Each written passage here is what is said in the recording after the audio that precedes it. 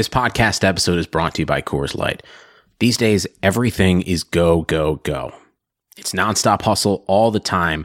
Work, friends, family expect you to be on 24/7. Well, sometimes you just need to reach for a Coors Light because it's made to chill. Coors Light is cold lagered, cold filtered, and cold packaged. It's as crisp and refreshing as the Colorado Rockies. It is literally made to chill. Coors Light is the one I choose when I need to unwind. So when you want to hit reset, reach for the beer that's made to chill. Get Coors Light in the new look delivered straight to your door with Drizzly or Instacart. Celebrate responsibly. Coors Brewing Company, Golden, Colorado.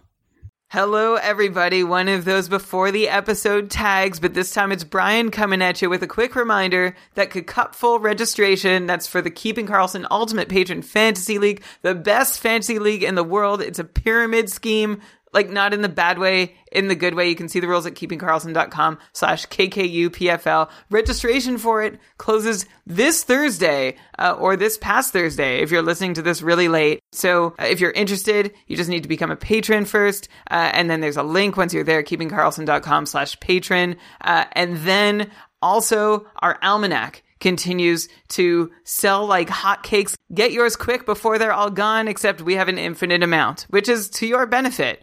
So you can check out all our hard work. You've got almost 30 hours of fantasy hockey podcasting content where Elon and I project over 300 skaters. We tier over 70 goalies. It comes with a really nice spreadsheet of all our projections made neat and tidy. You can see what I thought, what Elon thought, what we average. Check that out at keepingkarlsson.com/almanac. And now, thanks for listening. Enjoy the show, and thanks for listening to that too.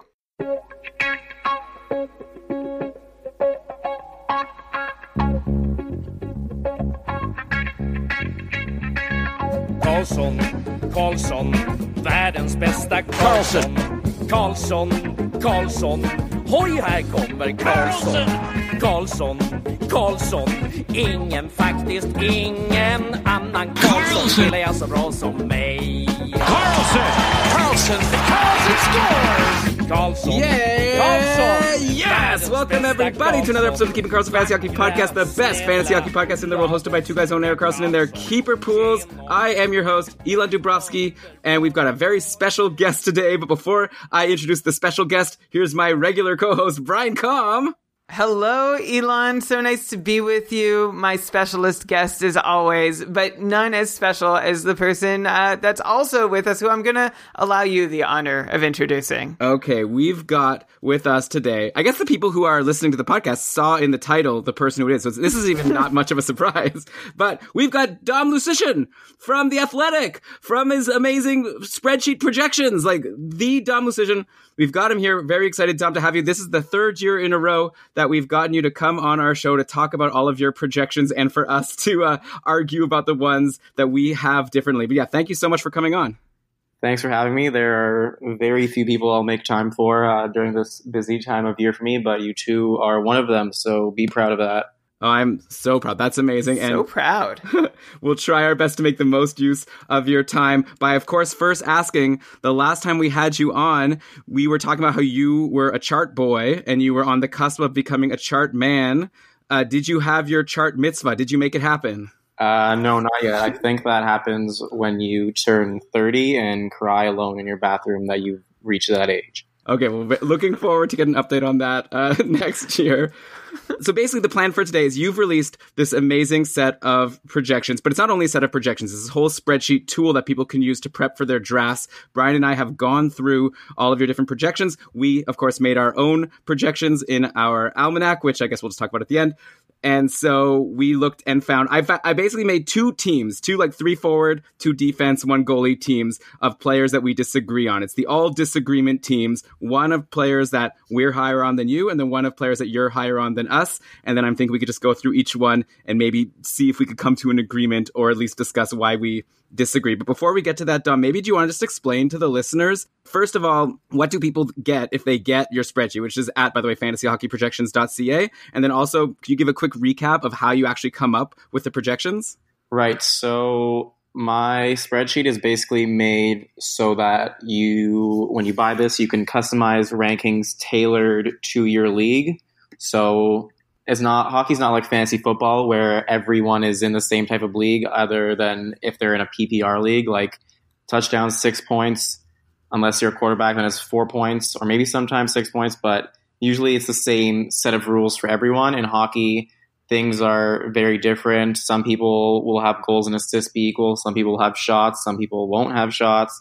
Some people have blocks or hits or penalty minutes if they're deranged. And all those things matter when you're coming up with the rankings for your draft, because the rankings will be different based on how players do in each of those categories. So I made a spreadsheet that calculates every player's fantasy points based on their projection in each category. And then to go a step further, I created a value over replacement for each player, which sort of solves the position dilemma of like when to draft a center, a right wing, a left wing, a defenseman, a goalie by comparing the player's fantasy points to a replacement level player at the same position. And usually I just go by the top 100 in Yahoo fantasy rankings, just so defensemen don't get like completely overvalued. But that's the gist of what people are getting. And there's 4 different tiers. So the lower ones are just points. The middle ones have different stat categories. And the 4th one I made this year for keeper leagues and dynasty leagues, where you can actually do projections past this year. So I have a 3-year and a 5-year projection. I'll take a break and you guys can chime in before I explain how it works, I guess. Okay, no, I mean, it's so useful. You've said so much there. I think people don't even realize until they get it, like what they're getting. Like this is basically the all-around tool to help you prep for your drafts. Like you're saying, you can just put in your league settings and it's going to spit out this list of exactly what order the players' values are based on the league settings, based on value over replacement for, different positions. Really handy. But of course, the best value of it comes if people can trust your projections. And I know you are very different than us when it comes to how you come up with these numbers of how many hits, how many shots, how many goals and assists you think each player is going to get. You're straight machine, right? No gut. It's all just going by previous numbers, correct? Yeah. So the projections are entirely algorithmically based. So I look at the last 3 years for a player's specific stats, so goals over the last 3 years, assists over the last 3 years. I weight it by recency. I regress to the mean based on sample size. So if a player does well in 20 games, that won't be looked at as impressively as a player who does well over 240 games or whatever.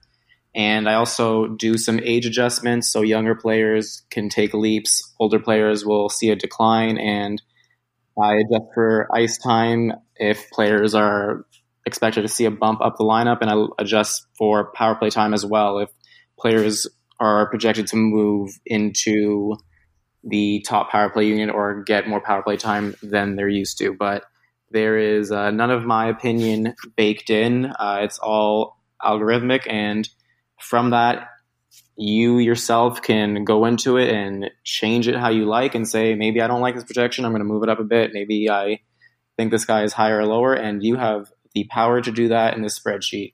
Right. So like the fact that it's all algorithmically baked in means that you come up, like you run your algorithm, you see the numbers, and that's it, right? Like what happens when you see a player who, do you ever disagree with your algorithm? How often does that happen? Does it make you queasy?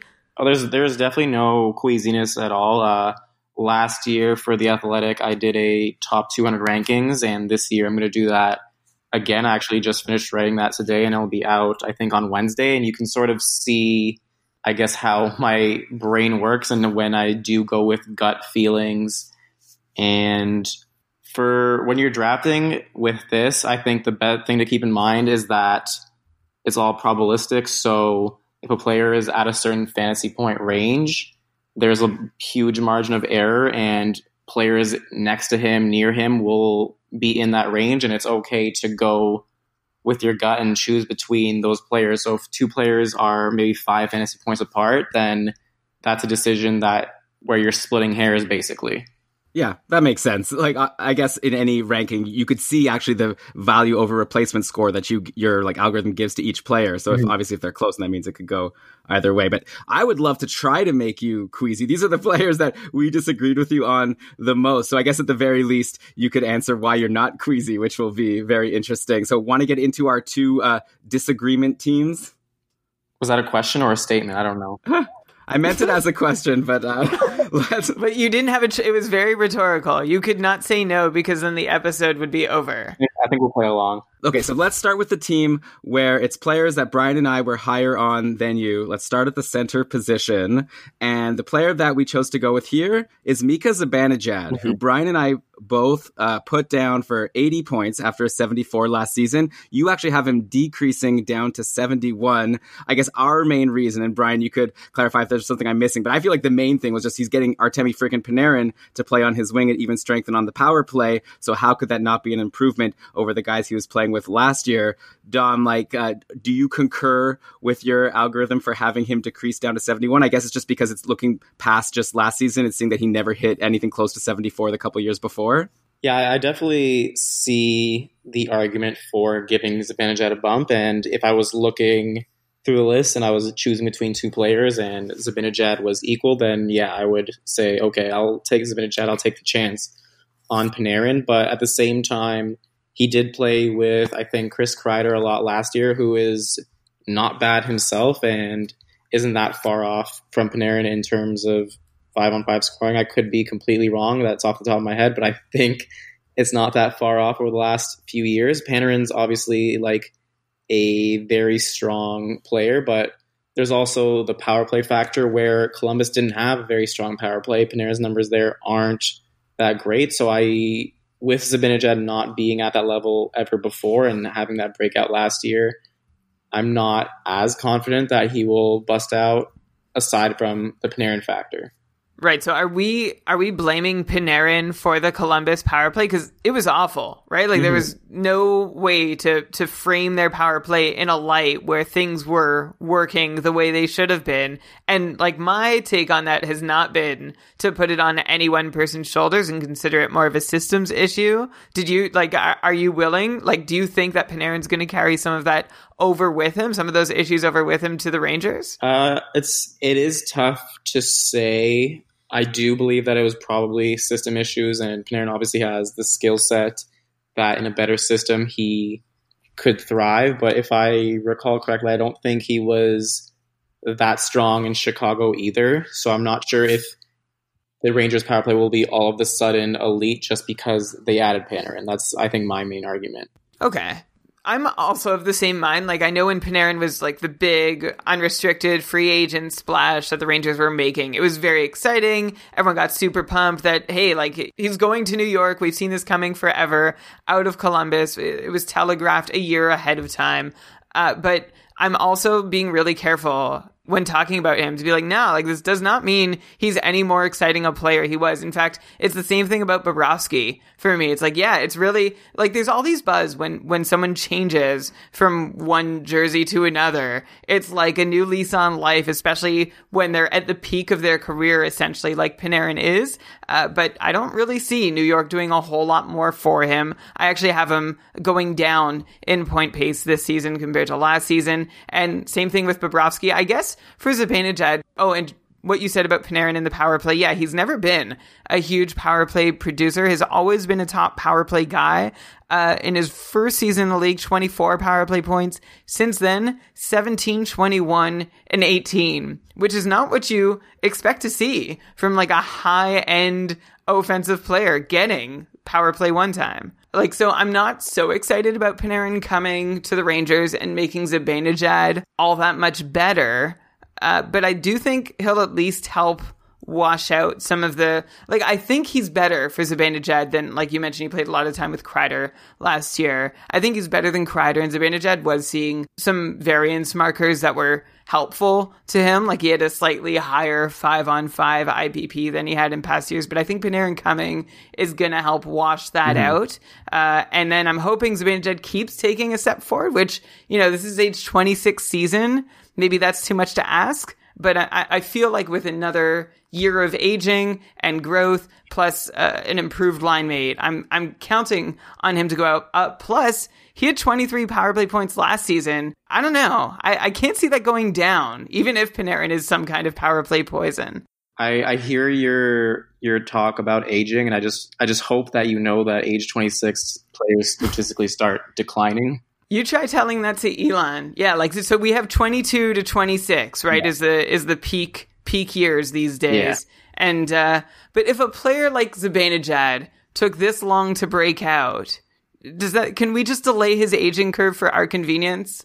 Maybe, but that might be why like my model spit out a bit of regression for him. So I guess we shall see. Yeah, I guess we will. Hey, and by the way, these aging curves, I don't know, tell that to Patrice Bergeron, tell that to Brent Burns. But I know these are like obviously outliers. Okay, so that's the first player, Brian. It sounds like Dom kind of convinced you here. Maybe you're going to take down your 80-point Mika Zibanejad projection. I'm not taking it down. What made me sound convinced? I don't know, the power play. You used the word power play poison, which I think might be a bit strong. No, but I said if he was power play poison. It was tongue in cheek. Elon, you know me. Once I make a call, I never back off it, even in the face of all evidence to the contrary.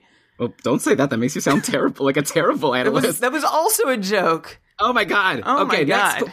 Next player on the list of the all-players team that we were higher on than Dom, we've got on, I guess, right wing, let's put him, Jakub Voracek. So he had 66 points last year. Brian, I actually am surprised. I looked at both of our projections, and we were both pretty high on him. I'm going to blame you and say that you convinced me, because you've always loved Voracek. You put him for 79. I guess I decided to be even more bold. I put him right up at 82 point per game.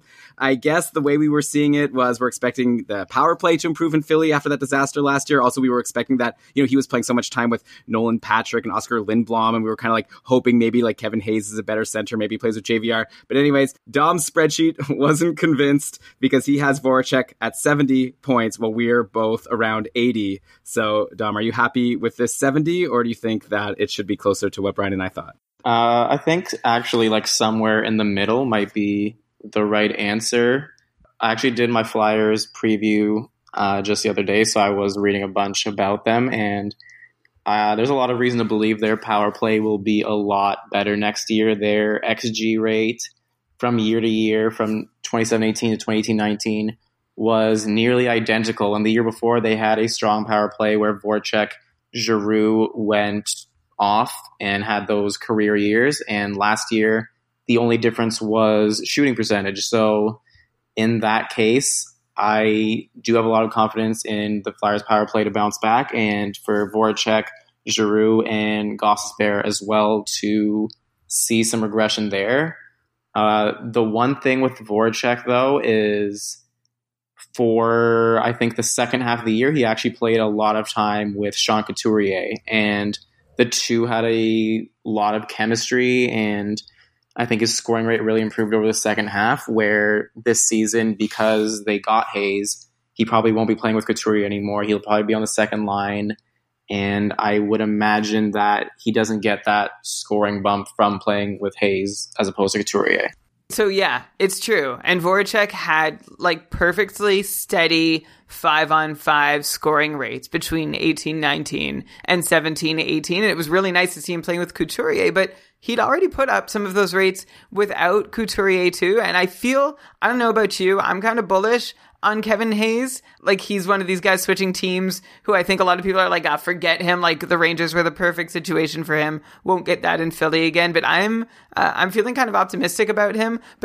So that's one reason why I've got Voracek where I've got him. And the other is essentially what you already said, right? That Flyers power play was just snake bitten last year. They deserved so much better than they got. And essentially the entire difference between Voracek's 17-18 production, where he paced for 85 points, compared to his 18-19 production, where he paced for 69, was those 17 power play points that he lost between the two seasons because of that outage on the top power play, which I think is going to return. However, the year before Voracek got 35 points, he had 23 for a couple of years. So like maybe I shouldn't expect all 35 of those to come back, which is sort of what I'm doing with my 79 point projection for Voracek. And I've always liked him. So like maybe I'm letting that seep in a little bit too, but I think I'm with you that the true number is probably right in between the two of ours.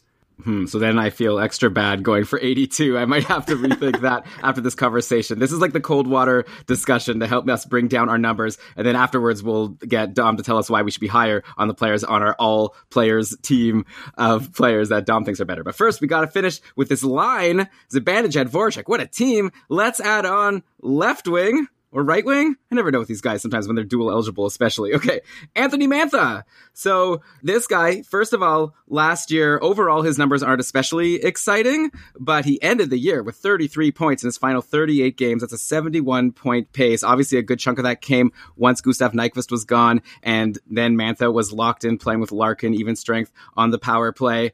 So Brian and I both gave him a nice, healthy bump. We both put him at 68 points for next season, and you've got him down at 59 points. Is it that your algorithm, you think, isn't taking into account the fact that he's going to play with Larkin, or do you think that actually is reasonable to not expect such a jump from Mantha?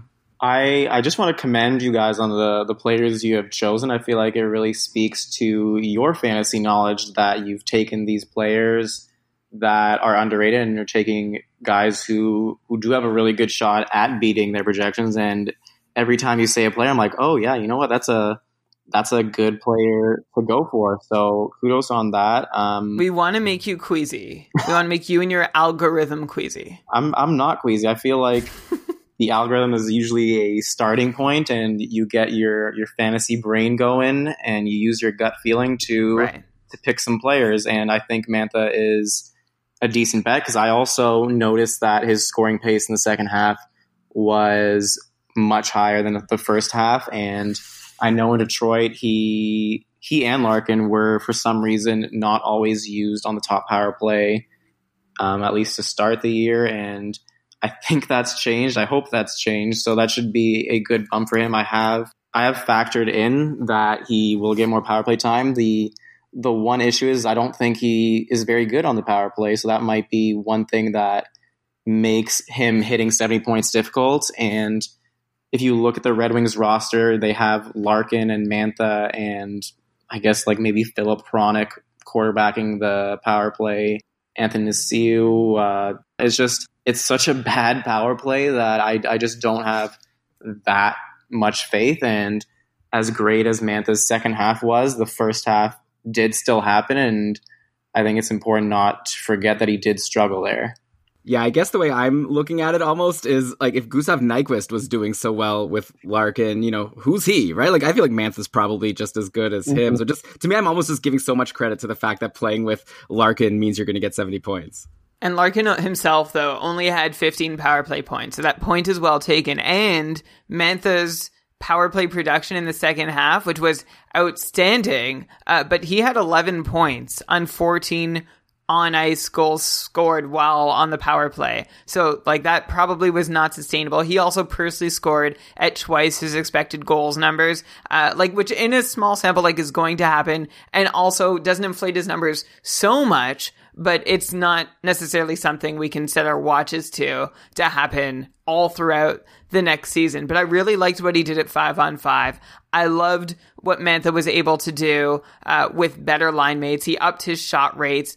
He really took advantage of those extra minutes he got. So, Dom, a question I have for you is, if someone's role changes partway through a season, how well is that accounted for in your model? What do you mean by their role changes? So, with the departure of Nyquist, Mantha was able to play a bigger role in the rest of the season. So you might say that the last quarter of his season, or the last half as his role grew, was more representative of the role he's going to see in 1920 than was the majority of 18-19. You know what I mean? Kind of. So I do adjust his ice time, and I have him down for almost 19 minutes per game. So that does take care of some of that. but it won't see that minute bump came while playing with Detroit's best player. So that might be a factor that downplays what he can do. Interesting. So, by the way, we should point out that I guess before when we were saying that it's all like a big machine and Dom, you're not like doing anything, you actually are kind of using your opinions there, right? When you're putting down power play time and ice time, like that's the one place where you're actually putting in your opinion for these numbers, right?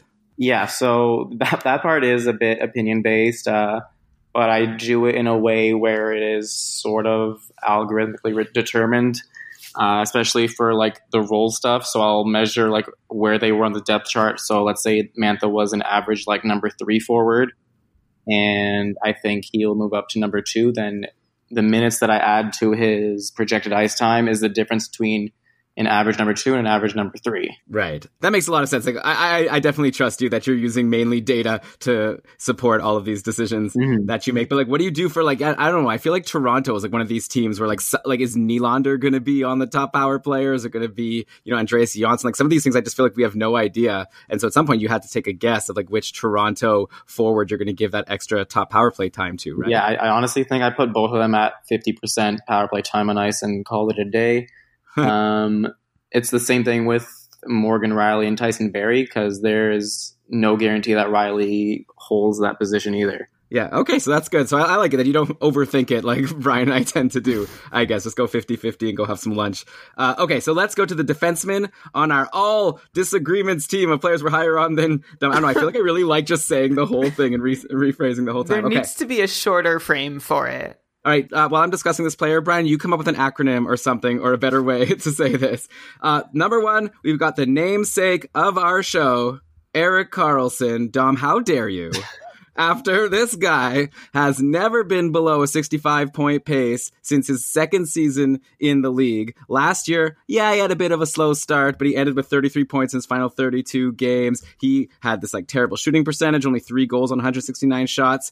And you have the audacity to put our boy EK65. I'm getting very aggressive here. I apologize. Okay. But you have the audacity to put him down at 63 points. Brian and I both had him around 77, 78. Surely this is a mistake, right? It feels like it, right? I know when I was doing my top 200 rankings, I'm like, where the hell is Erik Karlsson here? And he's like a little down. I'm like putting in the Yahoo standard scoring settings. And I think the big thing, like the fact that he's at 63 to begin with, I think that is the second or third highest. I could be wrong, but the big thing is that defenseman scoring gets regressed much more significantly than forwards. And so even if you're at 70 points in 3 years straight, you show consistency, I think my model would still spit out something like 65 or whatever, just because it's difficult to project defenseman scoring over forward scoring because defensemen don't generally control goal rates the same way forwards do. Right. I remember you saying that from past years too, that defensemen took a greater hit in your model for their scoring with regression. So one question we were sort of rolling over in our minds was Karlsson in San Jose. We've seen one season of him. We're still super confident he could be a point per game defenseman. We feel really we like what we saw, right? He scored on just less than 1% of his shots at 5-on-5, even though he's putting up extra pucks on net last year. He put up the second best shot and shot attempt rates of his entire career in his first year as a Shark. But we also just don't know, like, if all these extra shots are really going to amount to anything. And there was also the case of his IPP, which in San Jose, Karlsson put up an IPP of 40%.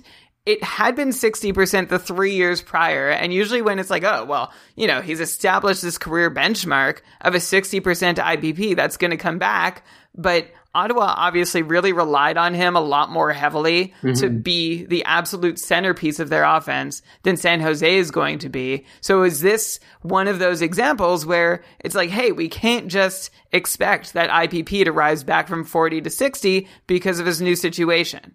Yeah, it's definitely a tough one, and IVP is, especially for defensemen, is probably a thing where team systems matter a lot. I do think Karlsson's very evolved in San Jose's offense, but I imagine that once they get the offensive zone, he's not nearly as involved as he was in Ottawa. And I think last year he was dealing with those nagging injury issues that affected his foot speed, and that might be one thing where he's not getting as involved on offense because of it, because he has to play it safe on defense, and he may be holding back from that as a result.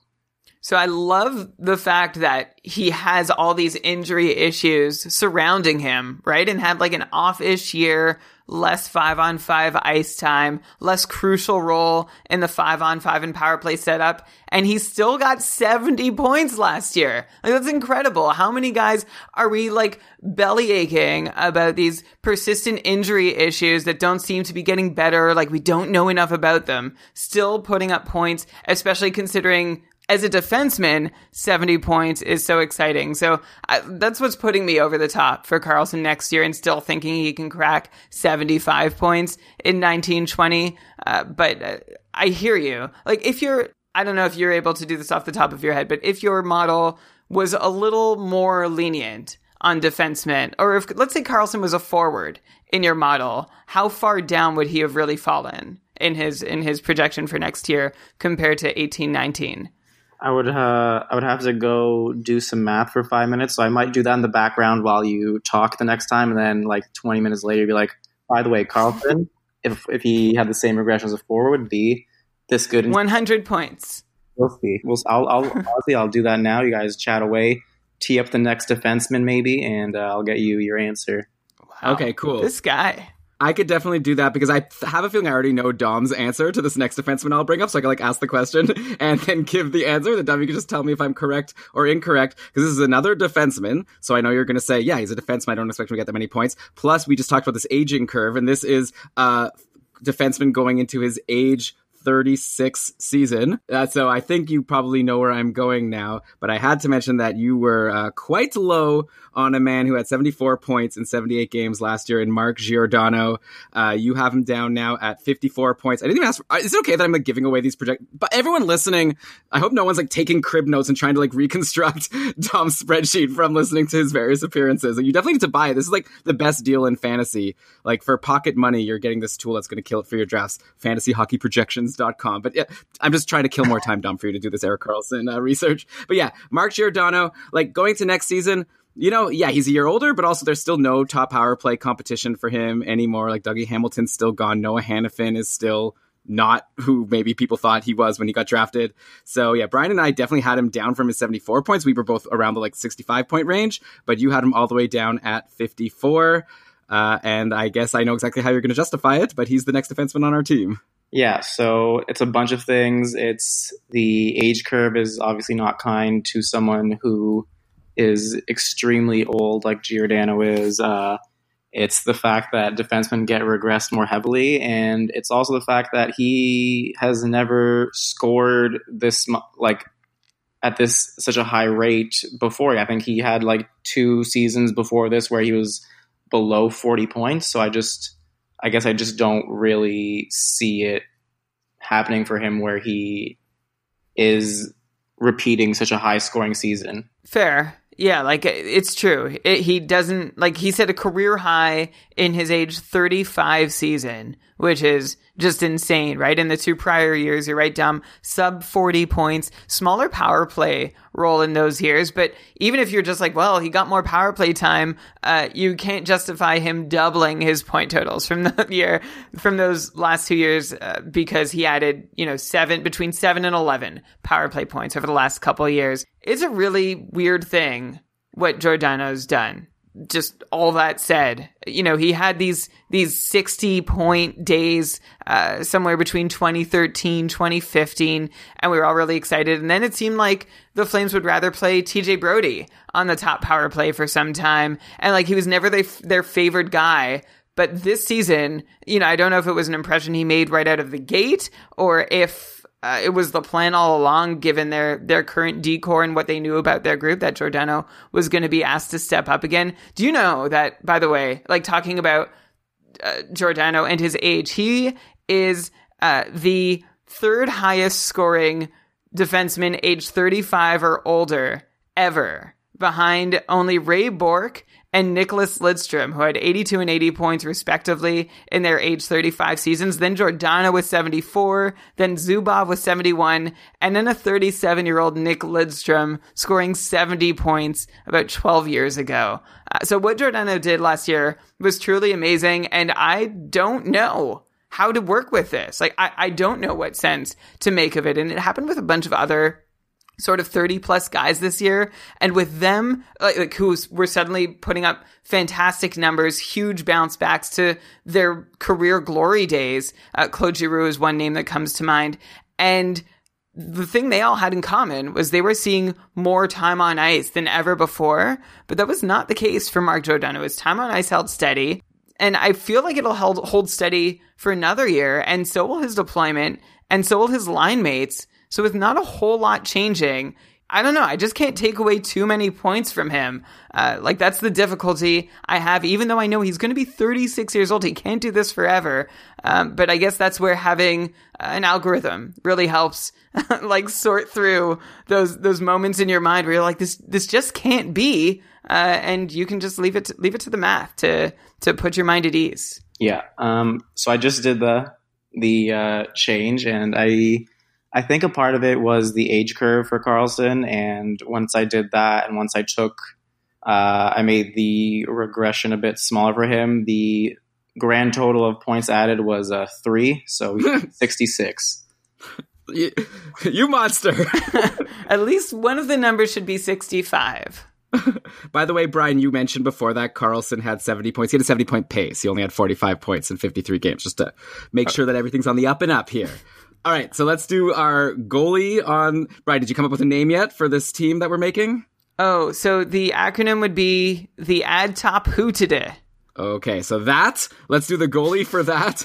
And it's, I came up with Carey Price. I was thinking, because Dom, you have him down, like, with goalies it's a little bit different because we didn't come up with projections, but we did tier our goalies. And I see, Dom, that while you have still Carey Price ranked pretty high amongst other goalies, you still put him down for a 914 save percentage, which I thought was kind of low. Like last year he had a 918 save percentage, and actually it was really like a tale of two seasons, right? He was pretty weak in the first half. He had a 904 over the first 30 games, but then he was killer at the end, 928 save percentage in his last 36 games. So I wonder if maybe Price is like over whatever injury issues, or I don't know. I just like feel like he's Carey Price. He's not going to be a 914 goal, even though he's done it before. So yeah, I feel like we're higher on him. Brian and I both put him in our second tier of goalies, but with your save percentage in a lot of formats, he would be a bit lower. Yeah, so the big issue is his 2017-18 season where he was doo-doo for all of it. And that is a important season in my model because it's the one before last year, I guess, and still holds a lot of weight. So that's really the thing that's dragging him down. And I think his glory seasons, I think, are a bit behind him as well because that was, I think, 4 years or 5 years ago. So those are no longer included as well. So I wouldn't be surprised because Price has a talent, but at the same time, he has been mostly mediocre for the last 2 seasons. So I don't see why an algorithm would see it any other way, I guess. I guess now's a good time to talk about the difference in scoring over the last several years. Like the league average save percentage has dropped now for 4 consecutive years. It was 910 in 18-19, which is the lowest number in a decade since it was 908 back in 2008-2009. Does that affect your projections as a whole at all? Like, do all your scoring totals get juiced a little bit, or are they still being held back from, you know, the couple years before where the league average save percentage was still 912, 913, a few points higher than it was last year? I do an adjustment for goals per game. So I make sure that, so what I feed into the model from seasons prior is a goal pace adjusted version. So if the goal rate is 3 this year, and just for ease of explanation, it was 2 the year prior, then I up everyone's stats by, I guess, 66% over the... Is it 66% or 50%? I don't know. I don't know how to do percentage change, but I trust you, whatever you say. Whatever the difference is, I adjust previous stats so that the pace matches the current year based on the goal rate for that season. Okay, so maybe you've already answered this, and I'm just not putting all the pieces together, but is it possible that a player who's played, just one season in 18-19 might be looked upon in a more friendly way in your projections because they weren't playing in the 2 years prior when league-wide scoring was down as a whole, and they got to take advantage of the year where scoring was up? It's a possibility, but I think that adjustment should mitigate that. Yeah, I guess then my question to you, Dom, is have you come up with a prediction for next year? Are you just assuming the weighting should be one times what happened last year, or are you expecting scoring to go up or down from last season? I just do whatever it was last year and wait for the change to come. Okay, so no prediction on whether this trend continues. Yeah, that's safe. I don't know either. Well, what about just outside of this specific model? What do you think in your opinion? Do you think scoring is going to stay where it is, or do you have a prediction for if it's going to keep going up or if we're finally going to stabilize? I always hope it goes up. You never know because the NHL is a backwards league and they might see that it's going up and be like, oh, this is too much offense. Let's make the net smaller. Yeah, let's do something to screw this up. Oh.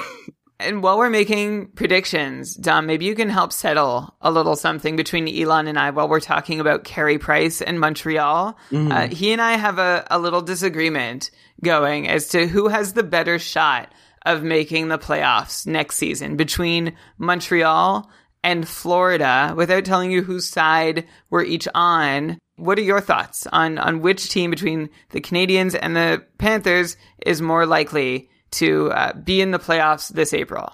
It is. It's very close, so I like the bet. It's pretty fair. I right now have Florida higher, but only slightly. Let me just get you the exact odds I have for Florida. I can hear Elon's smile. It was audible. Not only, Brian, did you say that Montreal has a better chance than Florida, which I feel like Dom is saying and agreeing it's definitely go either way. You were saying that Montreal's in a whole other tier than Florida, and Florida's some barely contender, and Montreal's an almost sure thing. So that's why you hear the smile behind my muted. Well, okay, I think I might have gotten carried away, and I think I backed off that claim at the time. I caught myself. That was just in the context of putting, trying to decide where Carey Price and Sergei Bobrovsky fit into our goaltending tiers. And they're in the same tier. So I think I did back off it enough. Yeah, anyways, no point gloating now. Maybe you're going to end up being totally right, and Montreal's going to win the cup, and Florida's going to flounder, so who knows? So, Dom, did you get that number? Yeah, so I have Florida at 55% and Montreal at 39%. Oh. That's not that close. Yeah, and the sportsbook seems to have a similar spread too. They believe a lot more. I think the Habs are plus 3,000 and the Panthers are plus 1,900 or something. I don't know how to talk about sports odds. I hope I hope that made sense. Yeah, so I think that Montreal, can I just say, isn't it kind of sad for them? No one wants to go there. They apparently tried to get Jake Gardner. Nah. He wanted to go to Carolina. Sebastian Aho wanted to go there and not Carolina. Did he really? Not according to those videos he made on Twitter talking about how excited he is to play on Carolina. Toivo Teravainen, I think 30 goals. End of video. Okay, so now let's go to the team of players that Dom was higher on than us, which I'm going to tell you was a lot harder to make because apparently we're a lot more optimistic than Dom is on most players. So this actually basically are all the players for the most part that Dom was higher on. I'm wondering who is on this team specifically because I am not sure I'm higher on anyone. I hate everyone. Well, you are high, or at least your model is high on Ryan Nugent-Hopkins, who's going to center this team.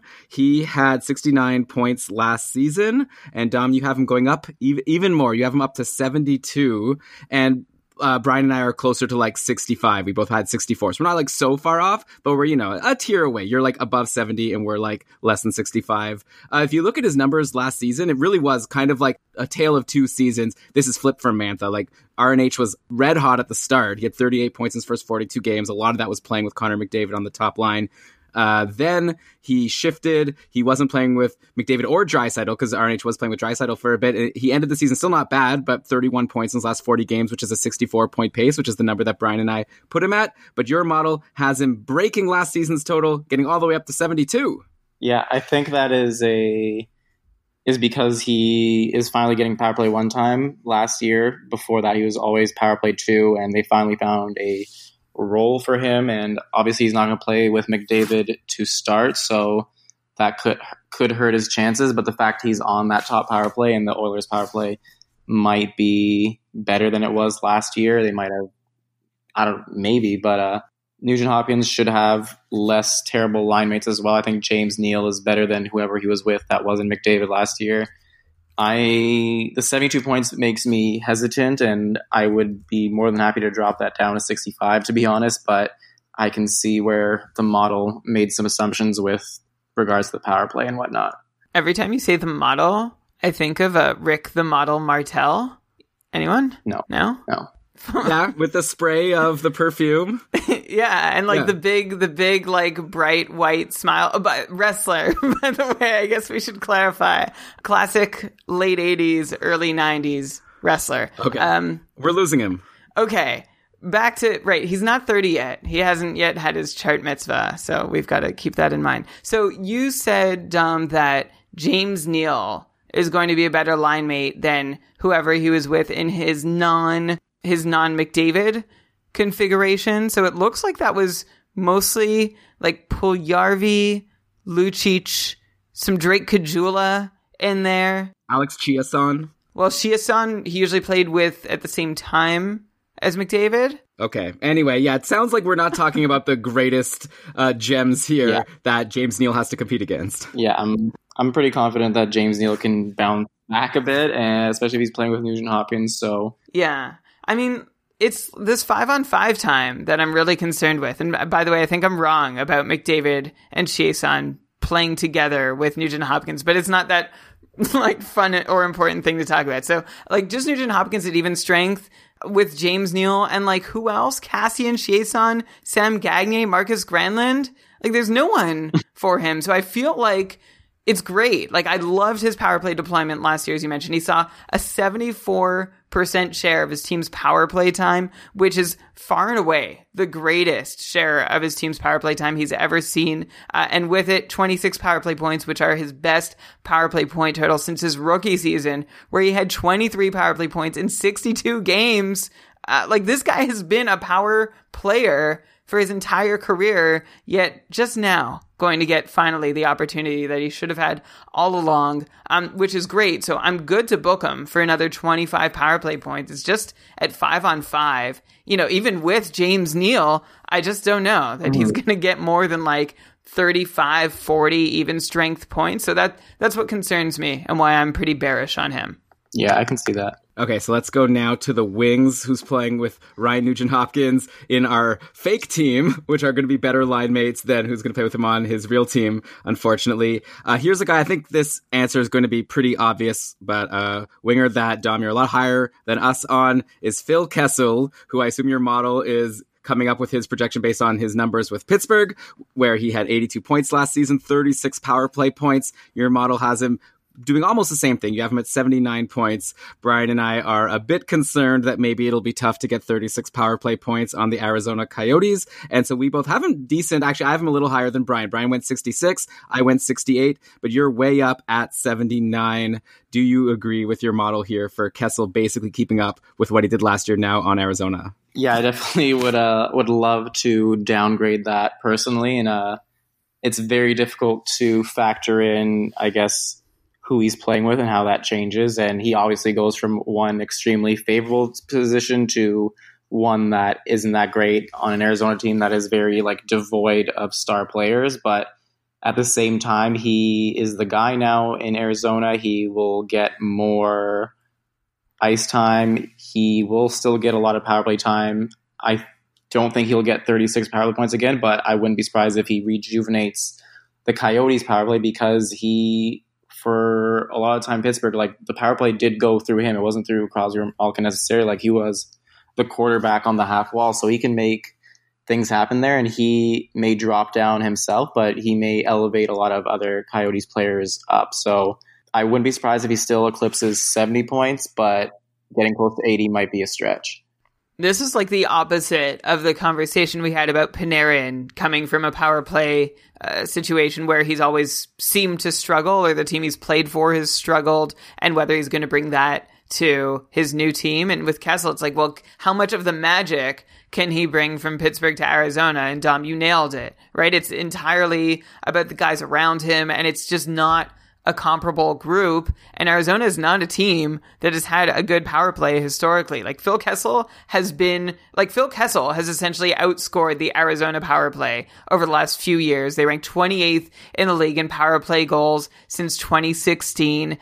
Phil has 108 power play points in his last 3 seasons in that same time span. Like, he's a star, but yeah, there's no Crosby, no Malkin, no Letang in Arizona. So I guess I don't have to make, like, there's not a huge argument to make here, because you've already said, like, this is one that maybe could use some, like, gut, right? When you're at the draft table and does this look exactly right? So I won't go on too much, but it's going to be really interesting to see how much of that Pittsburgh power play was Phil Kessel, like, and on the Pittsburgh side too, right? Just see how successful they can continue to be, even though he's made his exit. Mm-hmm. Yeah, everyone is super excited about Jake Gensel basically getting in on the power play. Just he's going to pick up all the power play points that Kessel's taking away, or at least some of them. But of course, we'll have to see how it works with this new configuration. And Arizona, though, it's not only the power play, right? Like, you'd hope that Phil Kessel will just help them overall be a higher scoring team. I think it's pretty obvious that in a draft, the first Coyote you're taking is Kessel, at least for forwards. The next is Clayton Keller. Out of curiosity, Dom, who would you take third as a forward on Arizona? I think Brian and I disagree here, so maybe you could break the tie. Oh man, is there a third forward I would take on Arizona? I mean, I'm into Nick Schmaltz for next year. I'll say that. Who's Brian? Well, there's Kessel, Keller, and then it becomes a toss up. It's not even that I think Stepan is going to be better than Nick Schmaltz. I just think he's getting written off really quickly with Schmaltz's arrival. So, like, yeah, I'll put him out there. Like, I think Stepan could very well outscore Nick Schmaltz. I have heard that Schmaltz is starting with Kessel, so I would definitely go with him first. I do see the argument for Stepan, but if he's not playing with Kessel, then I like Schmaltz's chances a lot better. But what if Stepan is playing with Keller? Keller is like a bargain bin Kessel. Ouch. Okay, so I guess I got another right wing. I didn't do this exactly right, but I'm sure he could play the other side. Doesn't matter. This next guy, all he does is go around and hit people, but still rack up a ton of points because he's got an all-star line mate. And I'm talking about Tom Wilson, who last year had a 52-point pace, 40 points in 63 games. And Dom, your model has him increasing that pace. Your model put him down for 54 points. Brian and I were not as high. I had him higher than Brian. I went 44. Brian went 41. So you're like way ahead of Brian on Tom Wilson, which makes sense because Brian also hates Tom Wilson. And I will say one last thing before I go to you. Like, he also was one of these guys that his season was starkly different at the start and at the end. Like, he was like amazing. Like, anyone who picked him up while he was suspended and, suffered from having a wasted roster spot for a few weeks, like, was rewarded immensely. He had 20 points in his first 22 games, and then Wilson really fell back to earth and only had 20 points in his final 41 games, which is like a 40-point pace, which is around where Brian put him. So, Dom, would you be drafting Wilson as a 54-point guy next year? I usually am good enough at drafting that I don't have to draft any 54-point players, but with Wilson, he has that spot on the top line. And I think what drove his value up last year is I think someone was injured. I don't remember exactly who, but he actually got some power play time with the top unit and contributed there. And I think that is part of why my model is a little higher on him, is that I increased his power play time to be in line with, I don't even know if I increased it. I think I decreased it from what it was last year, but because it was always around like 1%, he still saw an increase because of that. Yeah, so he got like the first power play role of his career. Last year, he saw a 30% share of his team's power play time, got 5 power play points with it, 3 of them goals. He also added 2 short-handed points. So he had 7 special teams points, when historically he has had 1 or 0. Mm-hmm. So that helped bump his numbers up a little bit last year. Also, he had this like huge start. Right, he had 19 points, or this, like, he had a giant stretch where he had 19 points over 18 games, which had me sweating, because as Elon said, I have never liked to give Tom Wilson a lot of credit for the points he scores. Mm-hmm. And, you know, like, going into last season, he'd never topped more than a 37-point pace. And that was just the season prior. So, like, good on him for improving on it. But I think a lot of that came in this stretch where he had like a crazy on-ice shooting percentage, was scoring it like twice the amount of on-ice goals that should have been scored, using his expected goals numbers. He had his own crazy shooting percentage. He scored 7 goals on 31 shots for 23% shooting percentage. So if it weren't for that stretch, I think this would be a really easy call. Like, we'd just be saying, yeah, Tom Wilson, 40 points, and mostly because he plays with Ovechkin. Yeah, I think that's the big thing, is the fact he does play with Ovechkin and Kuznetsov, that he's in this offensive role and will just get points by accident. And I think we have a decent range here that he'll be somewhere between 40 and 50 next year. But definitely closer to 40. Well, not according to this model, Brian. And by the way, Dom, obviously I wouldn't waste your time normally talking about a 54-point player, but there are people in leagues that count hits and penalty minutes. So for them, there is a big difference. For Tom Wilson, even being a 55-point guy would make him like immensely valuable in a lot of formats, which you know, of course. What kind of formats do you like to play in for fantasy? I have a keeper league that I've been running for like a decade, and it is pretty simple. It's goals, assists, power play points, shots for players, and wins, saves, goals against for goalies. And it's literally just a head-to-head points league, so no category BS. I know we've had this discussion before. I'm sticking to that. Cool. Okay, yeah, I kind of like that. Whenever people ask us about like what format do we like, I'm always also on the side of simpler is better. You want to have just players that you're cheering for to do offensive things. But I can understand the argument for just wanting to throw a bunch of stuff at the wall and just make it more of a strategy game with like a million things to have to account for. Those are like kitchen sink leagues, right? And we had this conversation recently with the Fantasy Hockey Podcast guys in the last little episode, the collaboration we released. I can't remember which side, if it was on ours or theirs. But in any case, like, I've been thinking about it since then, about, you know, how they use PIMS. And it's sort of like, I feel like, you know, saying, well, it's just another data point to evaluate players on and add strategy. It's kind of like, you know, if all I need is like 2 scoops of ice cream, and that's perfectly good with me, and like they're like really delicious scoops, I don't need like a third of like the worst flavor that the ice cream shop is just trying to get rid of. Like, this doesn't make me happier. That doesn't make my ice cream better. Is that a terrible analogy, or somewhat half-decent one? I can make it better. Penalty minutes, if you have it in your league, it's not like adding the worst flavor. It's as if the ice cream shop owner went to the back and took a dump on your ice cream. Okay. But Dom, what about if it was a points league? What if your points league gave negative points for a PIM? Like, you got negative 0.5 or something for every PIM. Would that be okay with you? I like that immensely more than rewarding someone for penalty minutes. So I'll be okay with that. All right, cool. And by the way, a separate question that you can answer off the air. If you have any spaces in this keeper league, it sounds pretty good. 10 years running. Hard to get a league that goes that long. Okay, let's do the defenseman, and then we will let you go. Thanks again for joining us, giving all of this time.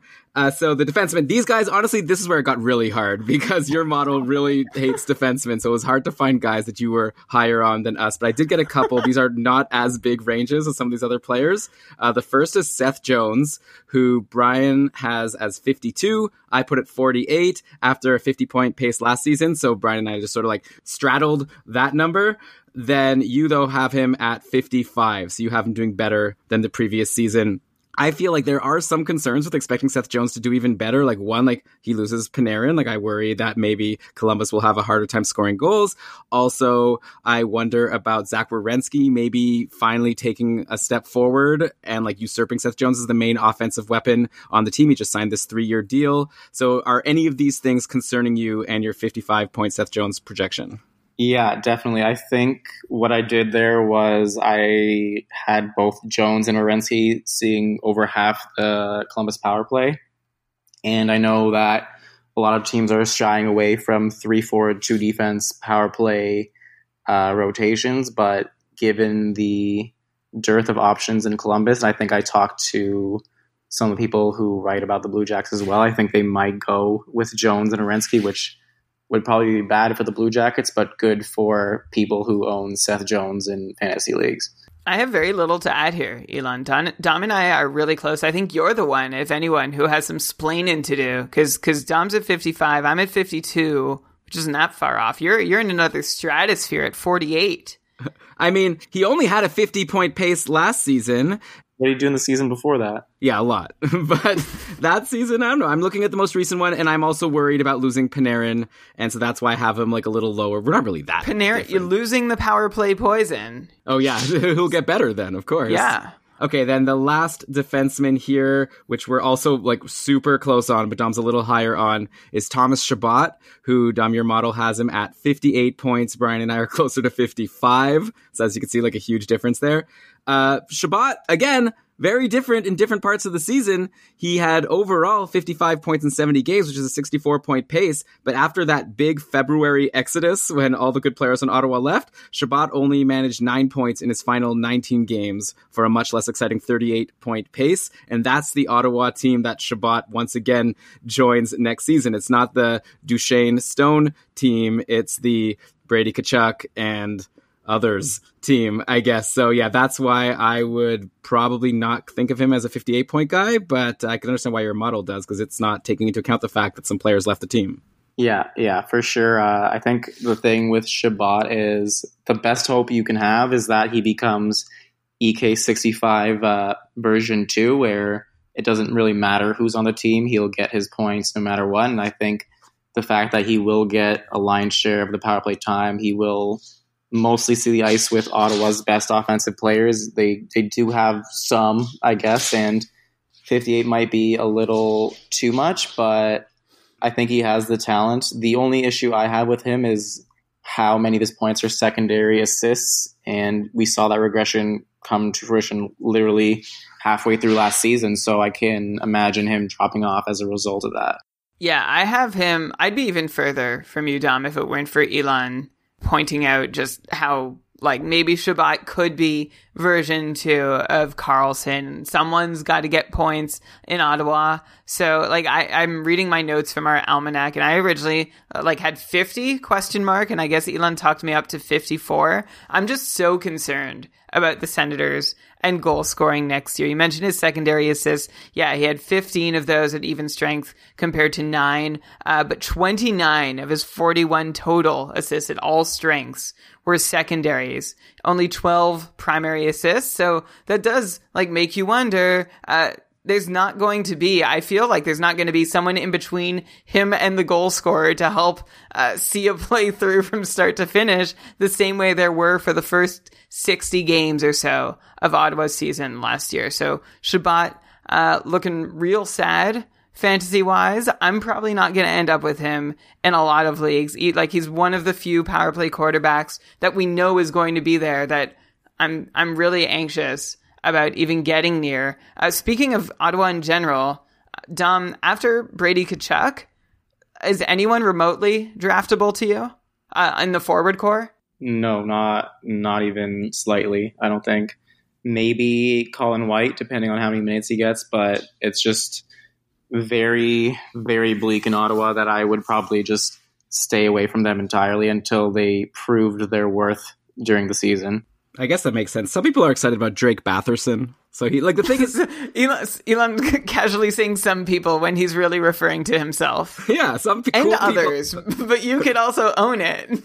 All right. I will just say that Ottawa's going to score goals, and I think they have shown that now in this iteration of the team, they're going to try to trot out these young potential future stars to try to sell tickets. They're not going to be sitting Batherson and Brady Tkachuk on the bench because they want to make sure that, Bobby Ryan and Chris Tierney get their ice time, right? I think that all these young players are going to get a great opportunity to play a lot in meaningful minutes. And so I could see some value there. And Brian, it's funny how you said that Thomas Chabot is like such a sad situation. Like you still projected him for 54 points. And even if you drop him down to 50, that's still fantastic for a defenseman. And the guy's also still only 22. So anything that he did last year, like he might also just improve as a player. Like he might have had a great offseason working out. So I don't know. I still like him. I think Ottawa's not going to score 0 goals a game, right? So, and I think Chabot might get in on a lot of those goals. But yeah, I'm not going to go up to 58, and I'd probably be closer to 50 than 60 for sure. I just want to add one thing. You mentioned how they're not going to sit Tkachuk and Batherson. They may sit Batherson to start the season.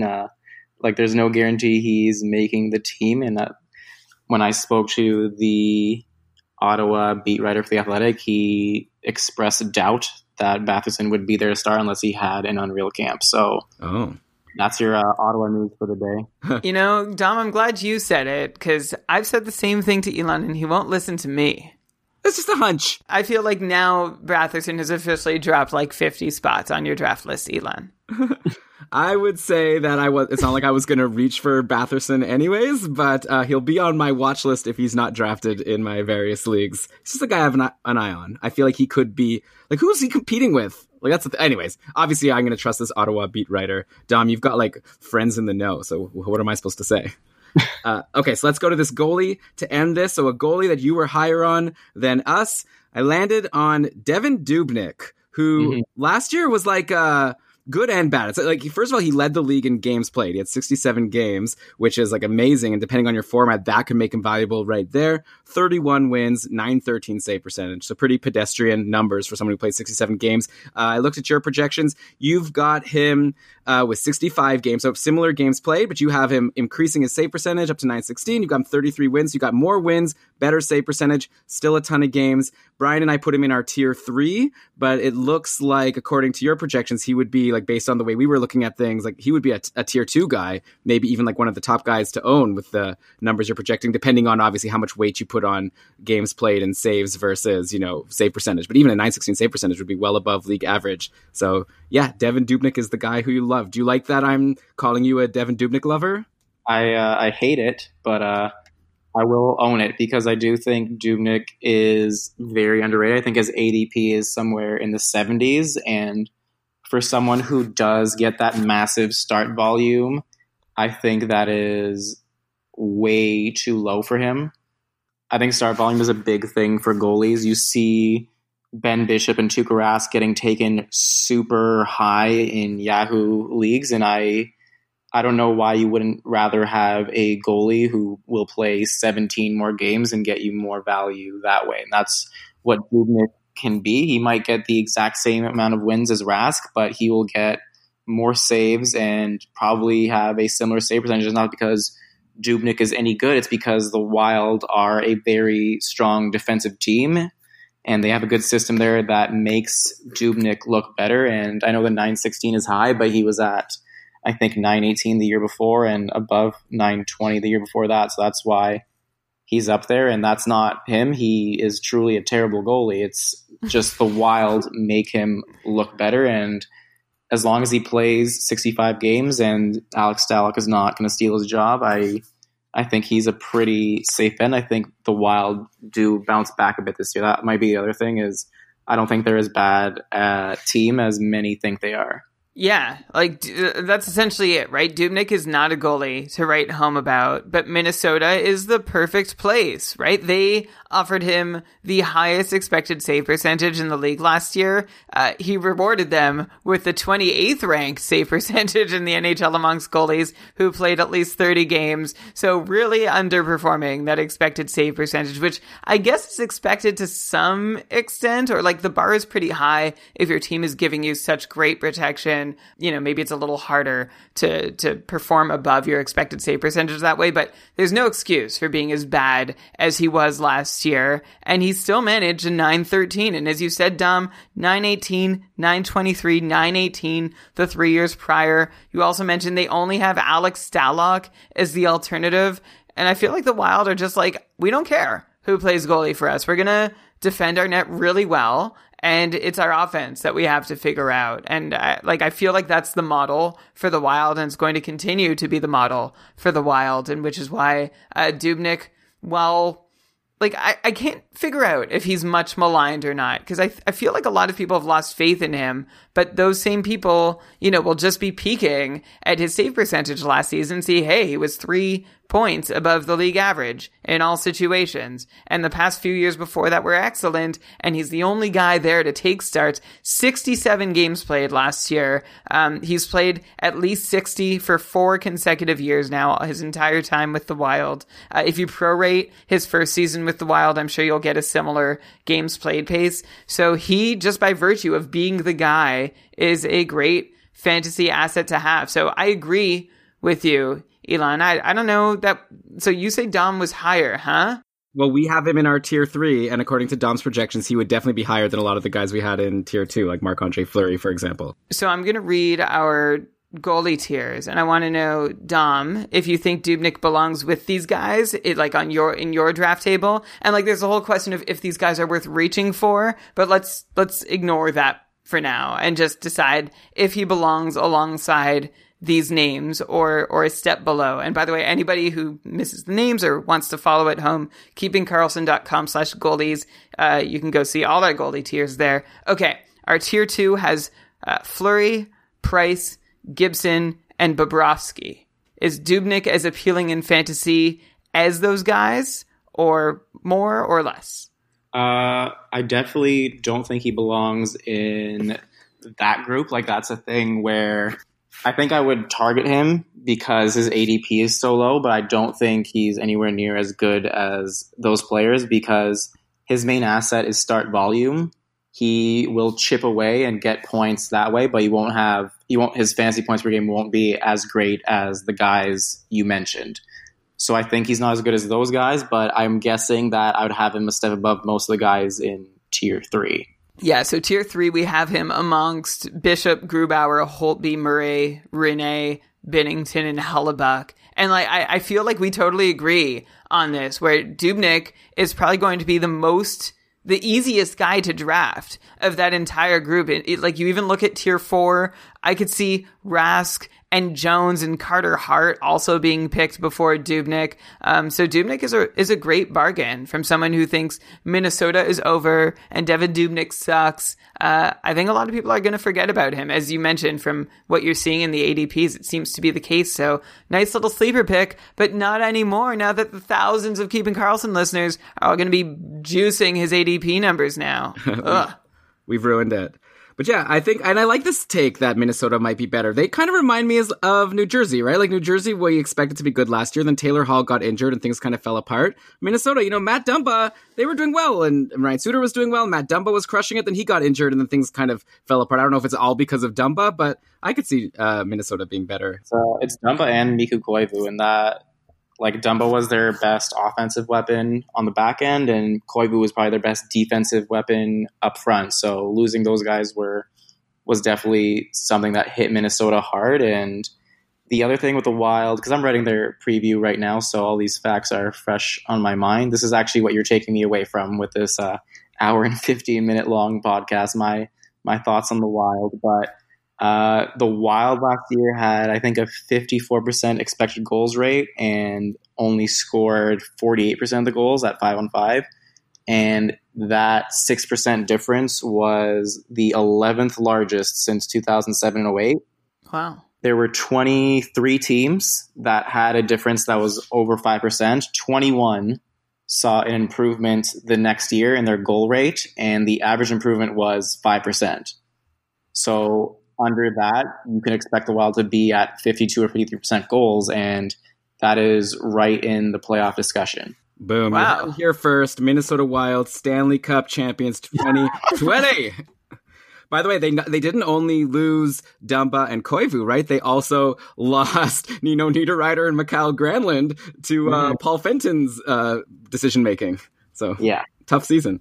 Okay, so this has been great. We've got our 2 teams. I know, Brian, maybe I was reaching for putting Devin Dubnyk as the goalie that Dom was higher on us then, but it's hard. Dom's not higher on any goalies than us. He kind of agreed with us with a lot of our goalies, so I did the best I could. That's the best sign we can get for our projections being somewhat accurate. Yeah, there you go. I definitely use Dom's spreadsheet for my draft. I did a draft recently. I actually put in some, Brian, of our projections mixed along with Dom's projections. So it's a lot of fun because you can just download the spreadsheet and then you can mess around with it however you'd like. So, yeah, it's fantasyhockeyprojections.ca. That's where you can get those. Dom is on Twitter at Dom Luszczyszyn, which is probably hard to spell, but I'm sure if you type Dom L, they'll find you, right? And then you're also on The Athletic. I guess I could also just throw to you, Dom, and you could promote all the things you want people to check out.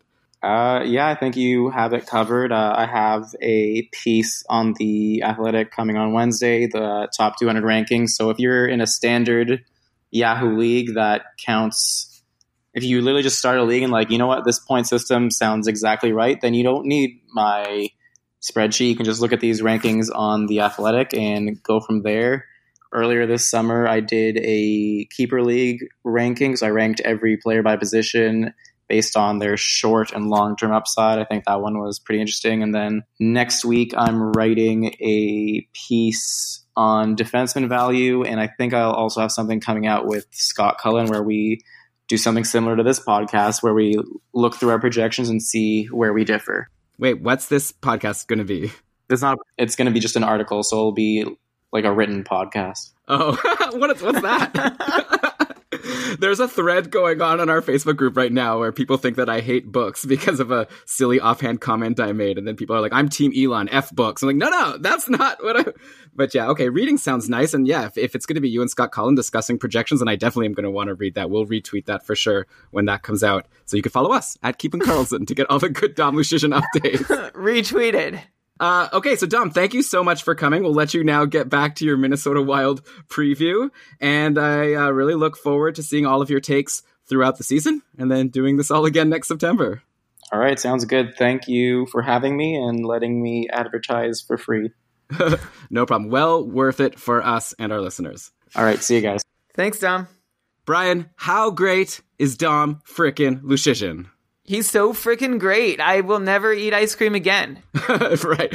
Okay, so before we head out, let's do a couple quick reminders for our listeners. I hope you enjoyed this episode. If you liked this episode, you could listen to like 27 plus more hours of Brian and I talking, coming up with all these projections in our NHL Audio Almanac that we recorded a few weeks ago. It's still available. Brian told you about it in the intro. I'm telling you about it again here. KeepingKarlsson.com/Almanac to get that. Then the Keeping Karlsson Ultimate Patron Fantasy League registration deadline is nigh. It's this Thursday. It's the 12th. If you want to play in the Cupful, now is your chance. By the time you listen to the next episode, it'll be too late. Okay? So if you go to keepingkarlsson.com/patron, you sign up to be a patron, and then you could read all about the Cupful. You need to join. You're going to start at the bottom tier. You're going to climb your way up. Next thing you know, you're a world famous celebrity as the Tier 1 Ultimate Champion. I want to see you in there. If you think you're good at fantasy hockey, let's prove it. So again, keepingkarlsson.com/patron. Sign up for the Cupful. keepingkarlsson.com/almanac to get our almanac. Hope you liked the show. We'll be back at you with another regular episode this Sunday. Can't wait for that. This episode, by the way, was researched with help from Dobber Hockey, Frozen Pool, Natural Stat Trick, Evolving Hockey, Charting Hockey, Hockey Reference, Hockey Viz, Hockey Database, and of course Dom's fantastic projections at fantasyhockeyprojections.ca. And of course we were presented by Dobber Hockey, very proudly presented. You might want to check out their guide, which is amazing, over at dobberhockey.com. Great job as always, Brian, and I'll talk to you in a few days. Until then, keep on keeping Karlsson.